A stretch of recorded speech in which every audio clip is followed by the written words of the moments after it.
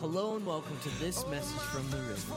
We hope that this message from Pastor Billy Pate inspires and challenges you towards a greater relationship with Jesus Christ. Now let's join Pastor Billy Pate for another exciting message. You say, come to the river. Oh, lay yourself down. Today I want to continue our series called Caught. Caught. Here's the thought. I've been caught because someone cared enough to fish.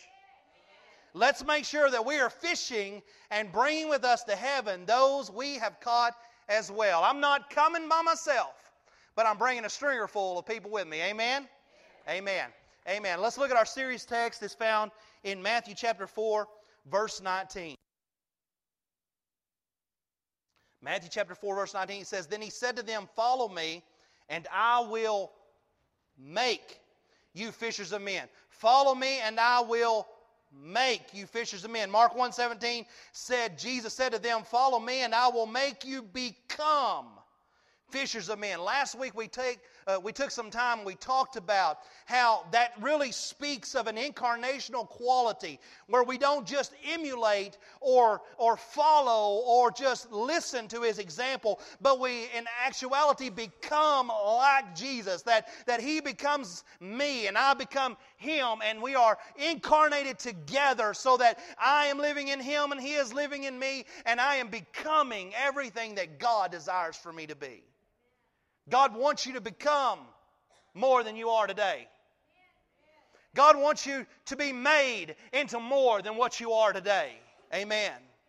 And so we talked about how that is speaking of His heart beating in concert with mine. I said to you that He lives in us only to the extent that we choose to live in Him. And if you didn't get that last week, you ought to write that down, because that's true and that's good. He only lives in us to the extent that we live in Him. As you become the person that God intends you to become, you will automatically reach the people God intends you to reach. Because you cannot become God's fishers of men without becoming like Jesus and reaching the people that God puts in your pathway to reach. People that are within your influence and within your reach. We talked about how effectiveness in reaching people isn't as much about how far along you are in your journey as it is what direction you're moving. It's not about how long and how far you have journeyed, but it is about the direction that you are moving. And if you are moving towards Jesus, then you have effectiveness in reaching people automatically. We talked about the first step in becoming a fisher is to develop a reputation of love. We established that we all have reputations. Some of them are good and some of them are not good. But we all have reputations. Jesus' reputation, we see in Matthew 4:24, it says, word got around about Jesus. He had a reputation. He was going around Galilee and He was healing the sick. He was touching lives. He was ministering to people. He was feeding folks. He was doing all of these things that express the love of Christ. He then, after he loved them and He showed them love in a tangible way, He then preached to them and told them about the way to the kingdom. But He did not do that until He had already built a reputation that said, I love you and I care about you and I'm here for you, beyond what you can do for me in my kingdom. So to become a fisher, the reputation of the Son must be represented in His church. His reputation has to be our reputation. We want to be those people that are always doing something for somebody else. We want to be those people that love their community. Those people that care for their neighbors. Those people that are there for you when you're hurting and when you're going through difficult times. We want to be those people. And I challenged you last week with the question, and the question was this: what is the most loving thing I can do right now?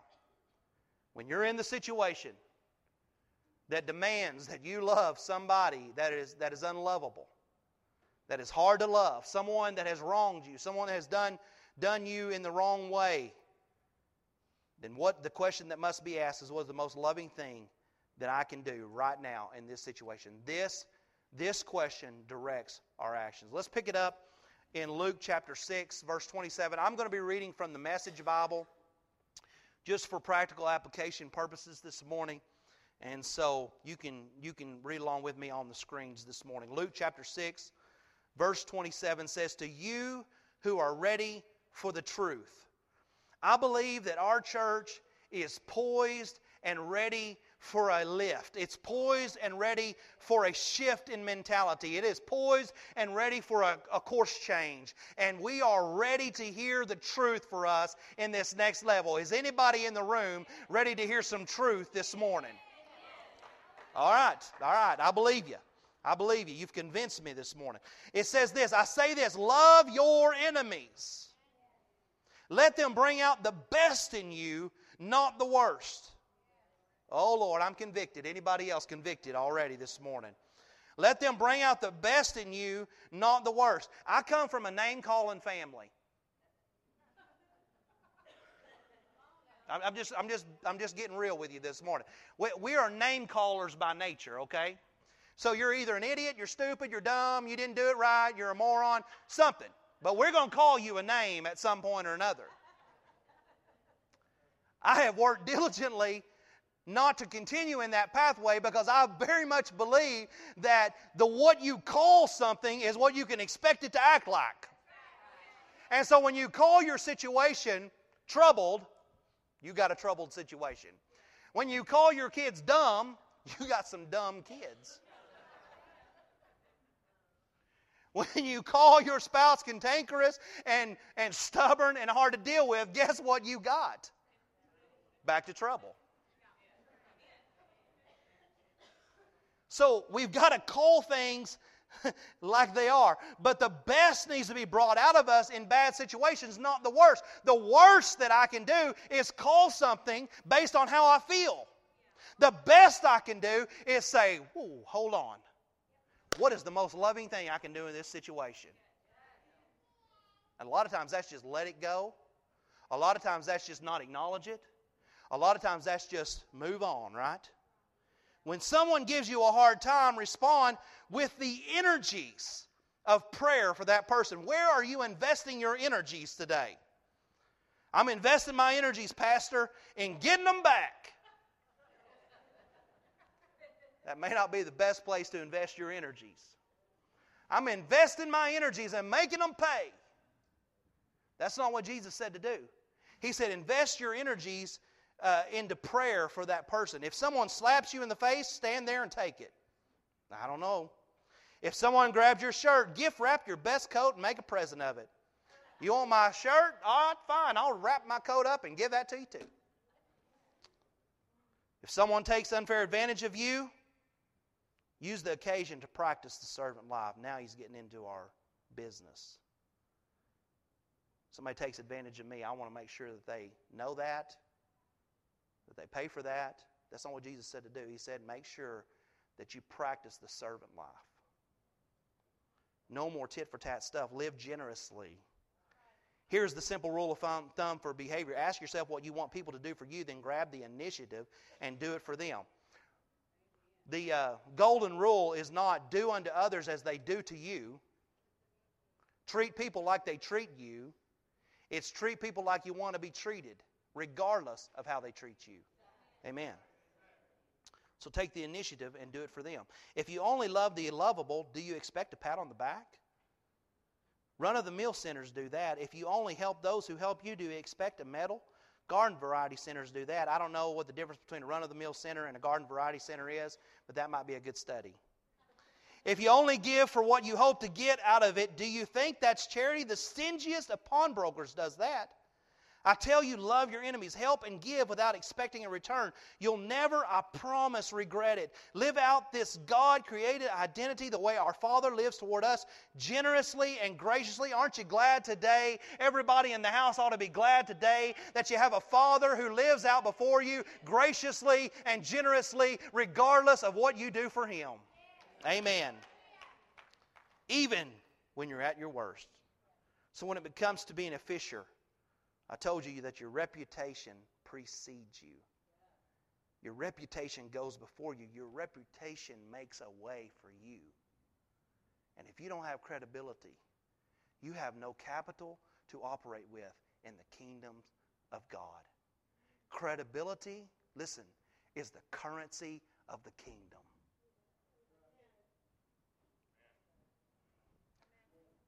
That's a great tweet right there. I'm just saying.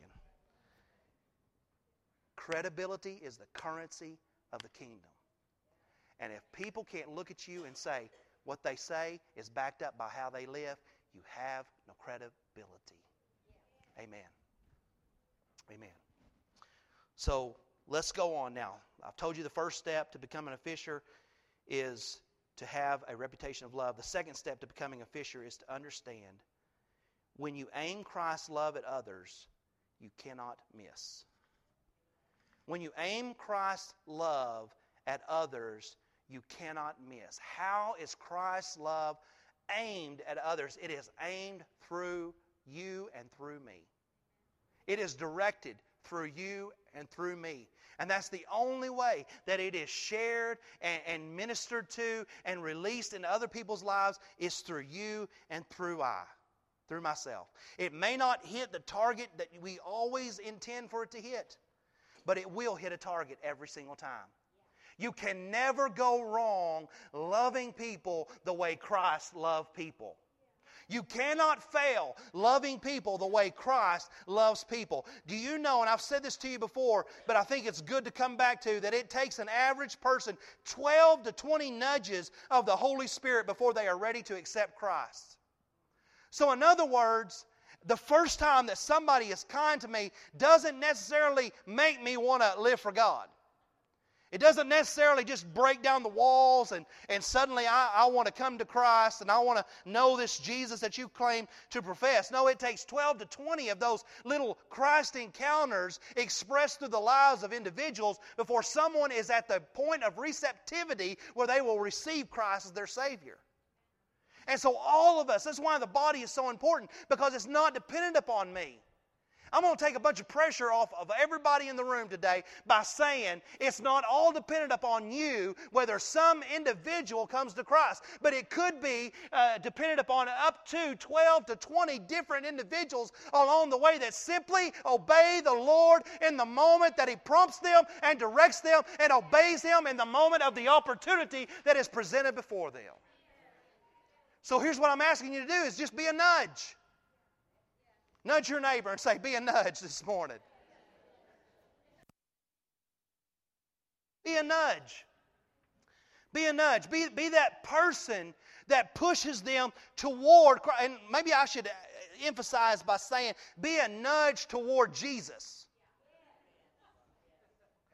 Because a lot of you are nudges in here, but you're nudging the wrong direction.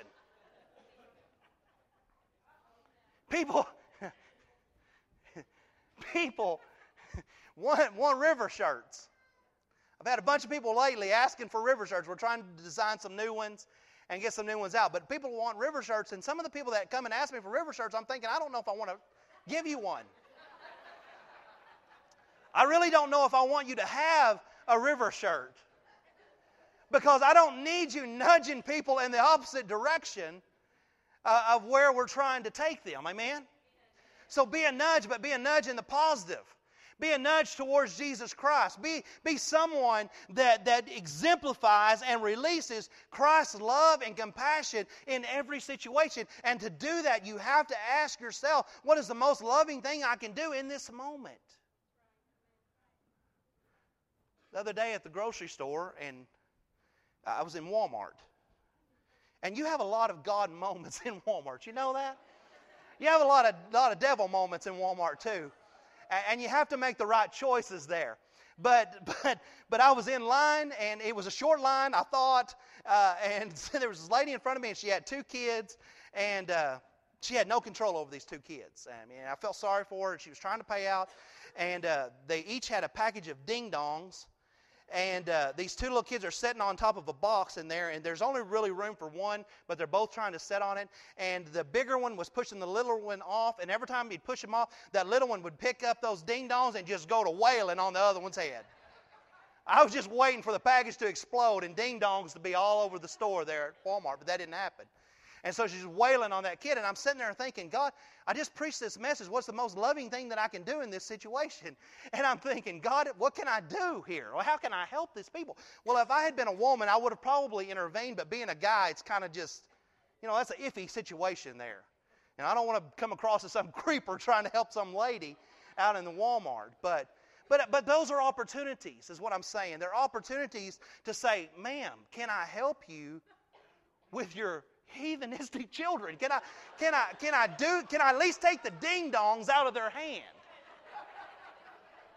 The cashier is looking at me, and she's looking at me like, sir, please help. And I'm like, ma'am, I don't know what to do. There is no help. But I wanted to help the lady. And I think, we have to capitalize on those moments. Those are moments to show the love of Christ and show that we genuinely care. There's nothing benefiting me from that situation. And so that's just an opportunity to say, God bless you. I'll be praying for you. You need prayer, and I'll be praying for you. The disciples knew exactly how they were supposed to love other people because they remembered exactly how Jesus had loved them. And the way we know how we're supposed to love other people is simple. We just simply remember how Jesus loved us. And we remember how Jesus loved us through our grandmother, through our mom, and through our dad, through that lady at the church or that man at the church that took interest in us, through our neighbor down the street that cared enough to come and invest in our lives at some level. That's how we do what Jesus did. We just remember how He loved us, and we just repeat that process. Remember how Jesus loved us and demonstrated that same kind of love to other people. He met us where we were, and He loved us as we were. You're not going to get infected with sin by simply loving on people who are lost. You're not going to get the sin plague by simply being around people who are lost. Now, I'm not suggesting that you be in fellowship with those people, but I am strongly suggesting that you be in friendship with those people. Jesus was a friend of sinners, and the reason Jesus was able to reach people is because He was their friend. He was not in fellowship with them. He was in fellowship with the disciples. He walked down the road with the disciples. He went and healed people with the disciples. He hung out with the disciples. He had good times with the disciples. But He was still friends of sinners. The reason many of us don't reach people for Christ is because we don't know anybody who needs Christ. And that's not Jesus' way. That's not what He did. We need those relationships in our lives. We need to put ourselves in positions where we can reach someone for God. Thank God someone reached out to us. Now do the same for someone else. Being kind, listen to me, church, being kind and loving people are not the same things. And I would not even question whether or not this church is kind to people in our community. I don't doubt that you hold the door open for people. I don't doubt that you're kind to others. I don't doubt that you're friendly and you express kindness to all those around us. But what I would challenge you on is that if we are truly loving people or not. Kindness is being cordial. Kindness is being thoughtful and nice. But loving is dirty work sometimes. That means we get down where they're at and we try to pick them up from where they are. That we nudge them along with the Holy Spirit's power and direction, and we try to push them towards Jesus Christ. It may mean cutting their grass. It may mean helping them with their kids. It may mean doing some things that otherwise might inconvenience you. But if it puts them towards Christ, and if we're aiming at them with Christ's love, we cannot miss this morning. The great commandment is love your God with all your heart, love your neighbor as yourself. And you can't do one without the other. You can't do one without the other. Jesus said everything hangs on two things. He said everything is boiled down to two things, and that's love God with all your heart, mind, soul, and strength, and love your neighbor as yourself. And if you do these two things, then you have done well in my kingdom. That's it. You can't do one without the other, and nothing else you do matters if you don't do these. Pastor, I took communion 47 times last year. Praise God, but did you love your neighbor? I didn't miss a single church service last year. Wonderful. Did you bring anybody with you to service? I got new boots. Am I stepping on anybody's toes this morning? Because I'm not necessarily trying to do that. What I'm trying to do is put us in a place where we have this shift in our mentality. That it's not about religious activity anymore, but it's about a relationship, and it's about building a kingdom of a Savior, and His name is Jesus. Amen. Jesus said everything hinges on these two things. Our goal, church, is this, is to love our community in such a way that if we close the doors tomorrow and cease to exist as a church, then even the people who had never visited us on a Sunday would miss us terribly. That if we're not here, there's a gigantic hole that this community cannot ignore. I want to be that intertwined in the community. I want to be that connected in the community. And I'm not talking about a church, the river, although that's part of it. I'm talking about you as individuals. Let's take it further. I want to be the kind of person that if I'm not in Burt Burnett knows it.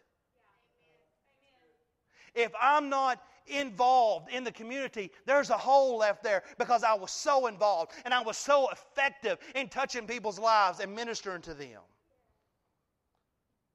Our goal is to be the kind of church that if we close the doors tomorrow, people know it and they miss us. I think we've started something like that with our egg hunt. I think that's a big thing. We have people call us every year. Droves of people call us every year. Y'all doing your egg hunt? Are you? It means something.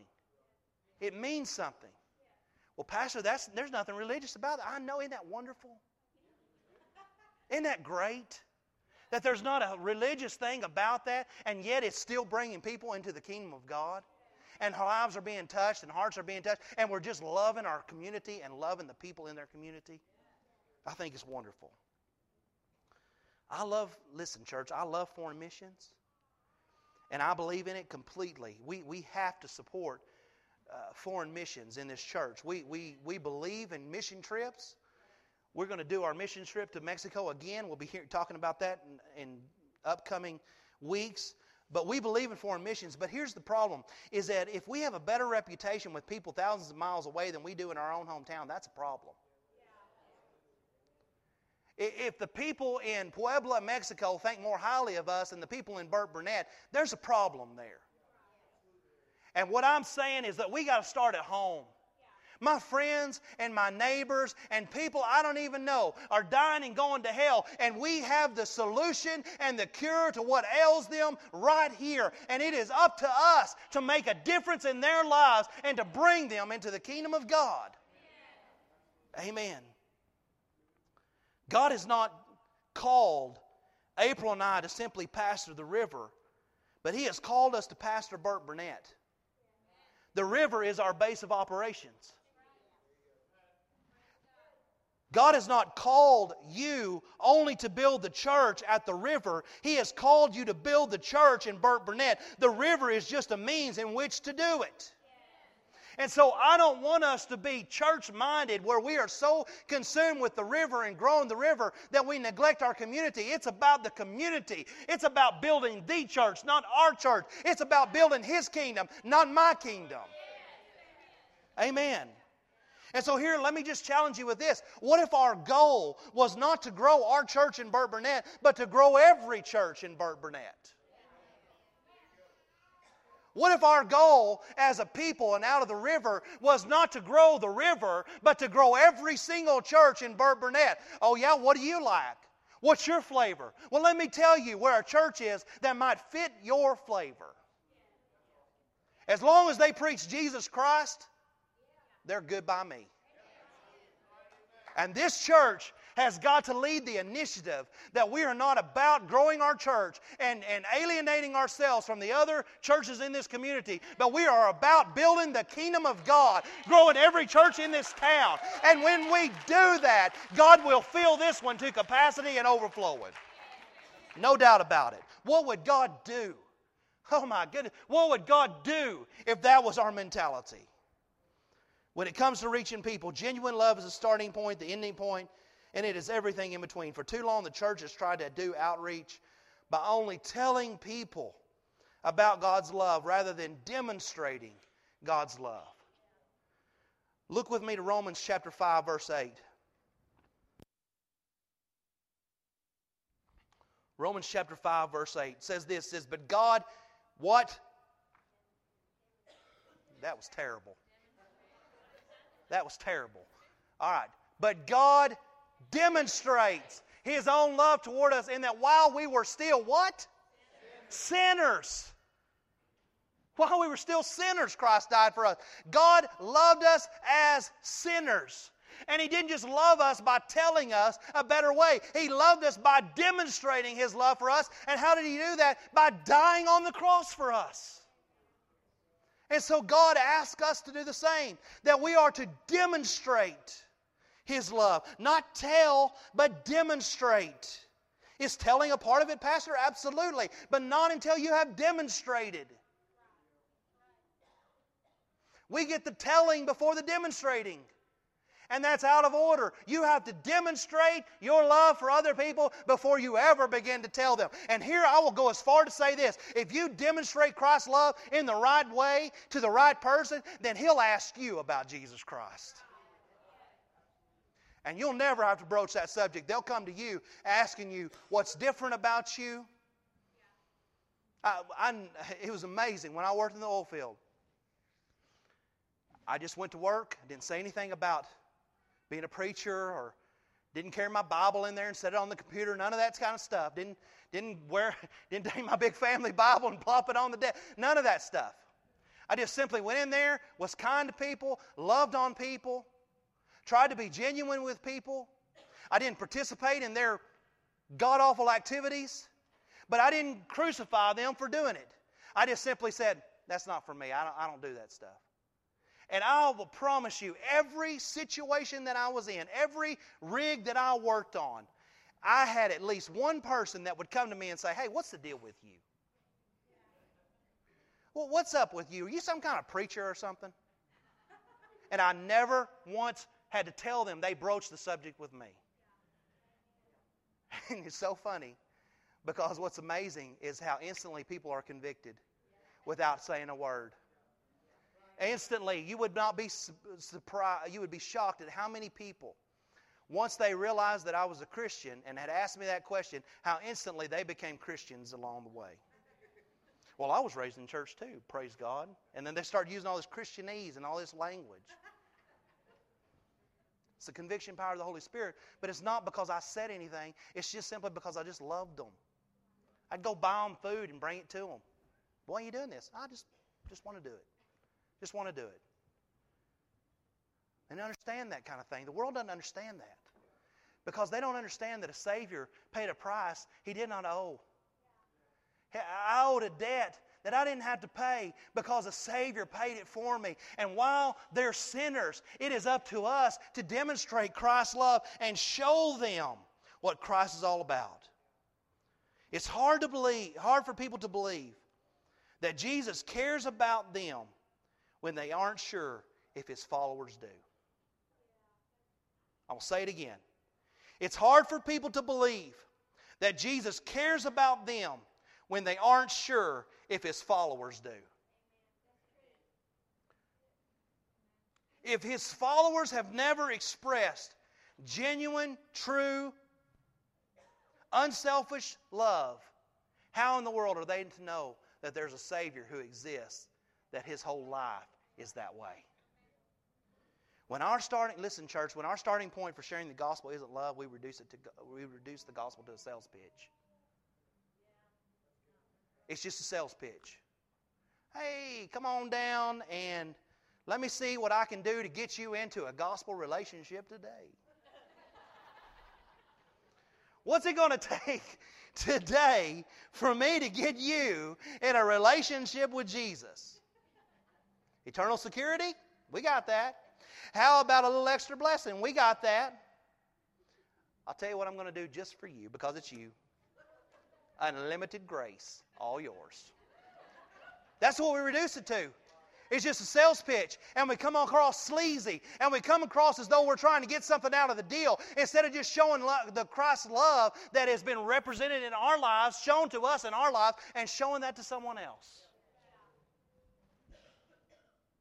Why is it that the world paints every preacher as some slick-haired salesman? That's why I shaved my head. All of you think I'm bald. I'm not bald. I just shaved my head just so I wouldn't look like all those other people. Amen.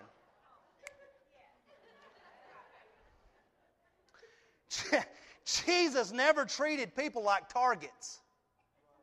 He didn't treat them like targets. He loved them and wanted something for them. Genuine love and compassion are incredibly influential. Why? They're influential because they demonstrate and not just tell. The people who have had the biggest impact on you have been those who have loved you most completely with no strings attached. Amen. Jesus told us to demonstrate love. He didn't just say to love people.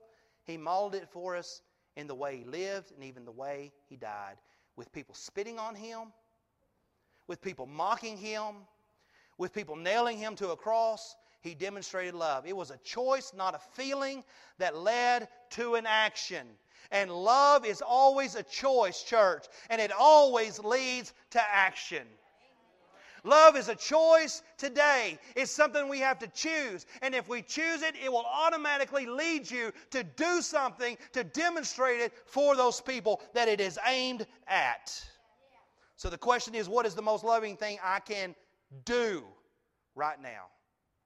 And that question points us toward taking the right action. All right, the third key, and I'm going to go quick, to making fishers is to understand that our hands only reach up to God to the extent they reach out to people. Our hands only reach up to God to the extent they reach out to people. Well, Pastor, I have a great relationship with God, and I haven't won anybody to the Lord in the last 20 years. You might be under an illusion. You might have convinced yourself that you're in a place that you are not in. 1 John, don't believe me? That's fine. Let's look at 1 John 4:19. Don't take my word for it.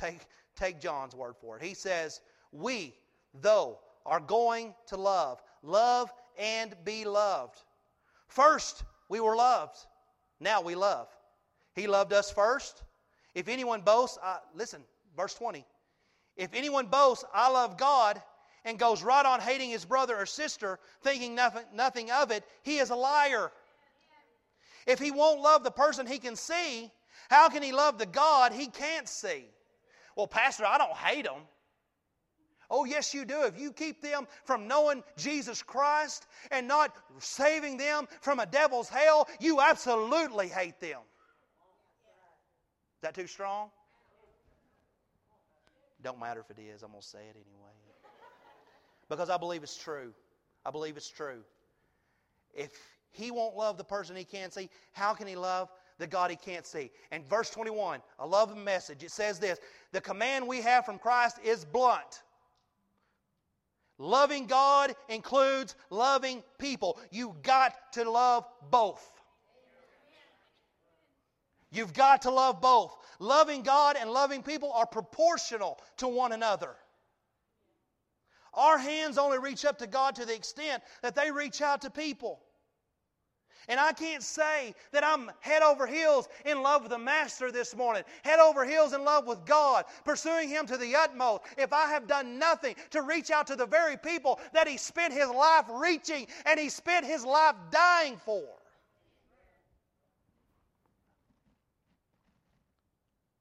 Verse 20 teaches us, I'll really only love God as much as I love the person whom I love the least. Our love for our enemies becomes the ceiling on our love for God. Like I said earlier, people will have a hard time believing God loves them if they're positive we don't. Not just our enemies, but people who don't share our values, our life choices, our spiritual condition.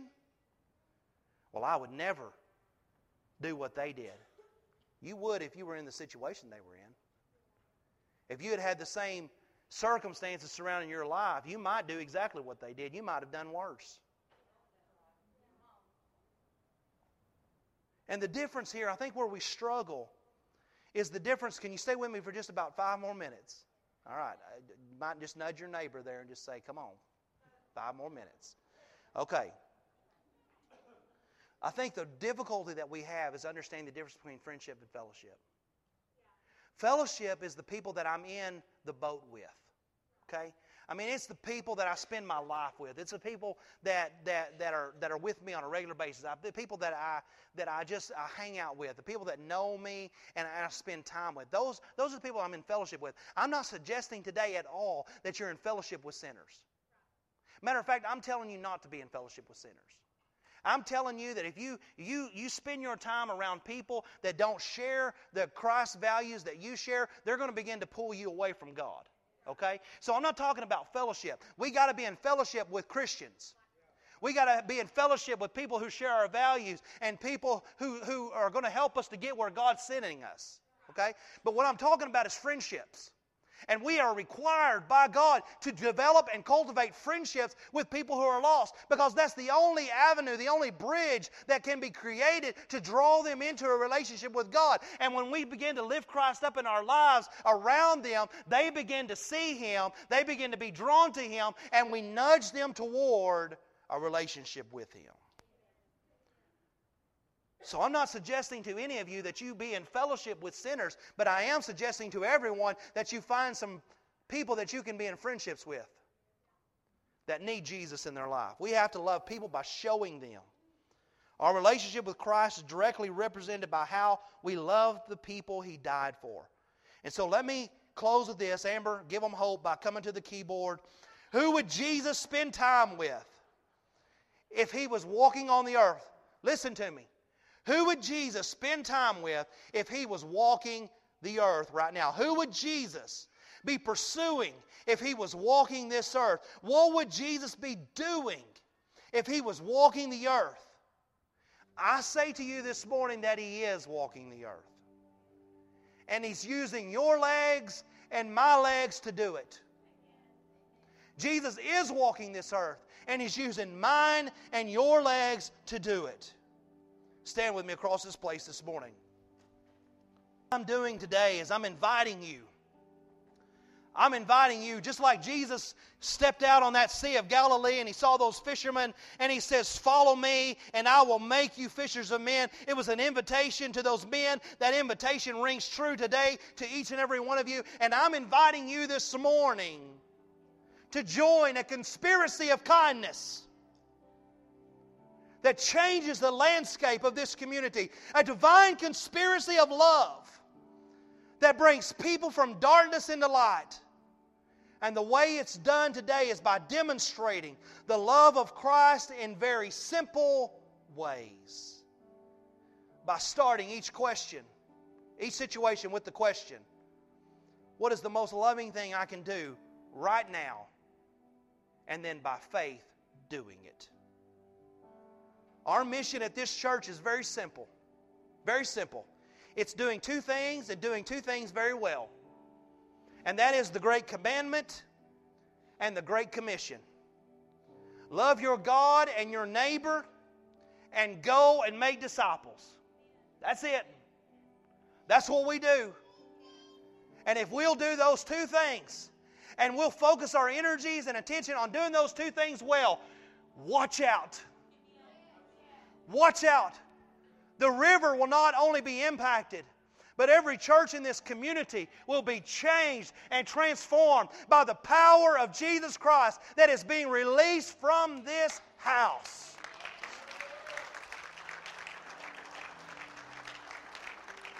Amen. So let's become fishers in this house today. We would love for you to visit us at 1110 South Preston Street in Burkburnett, Texas. And as always, we encourage you to come experience life with us at the river. Till I found my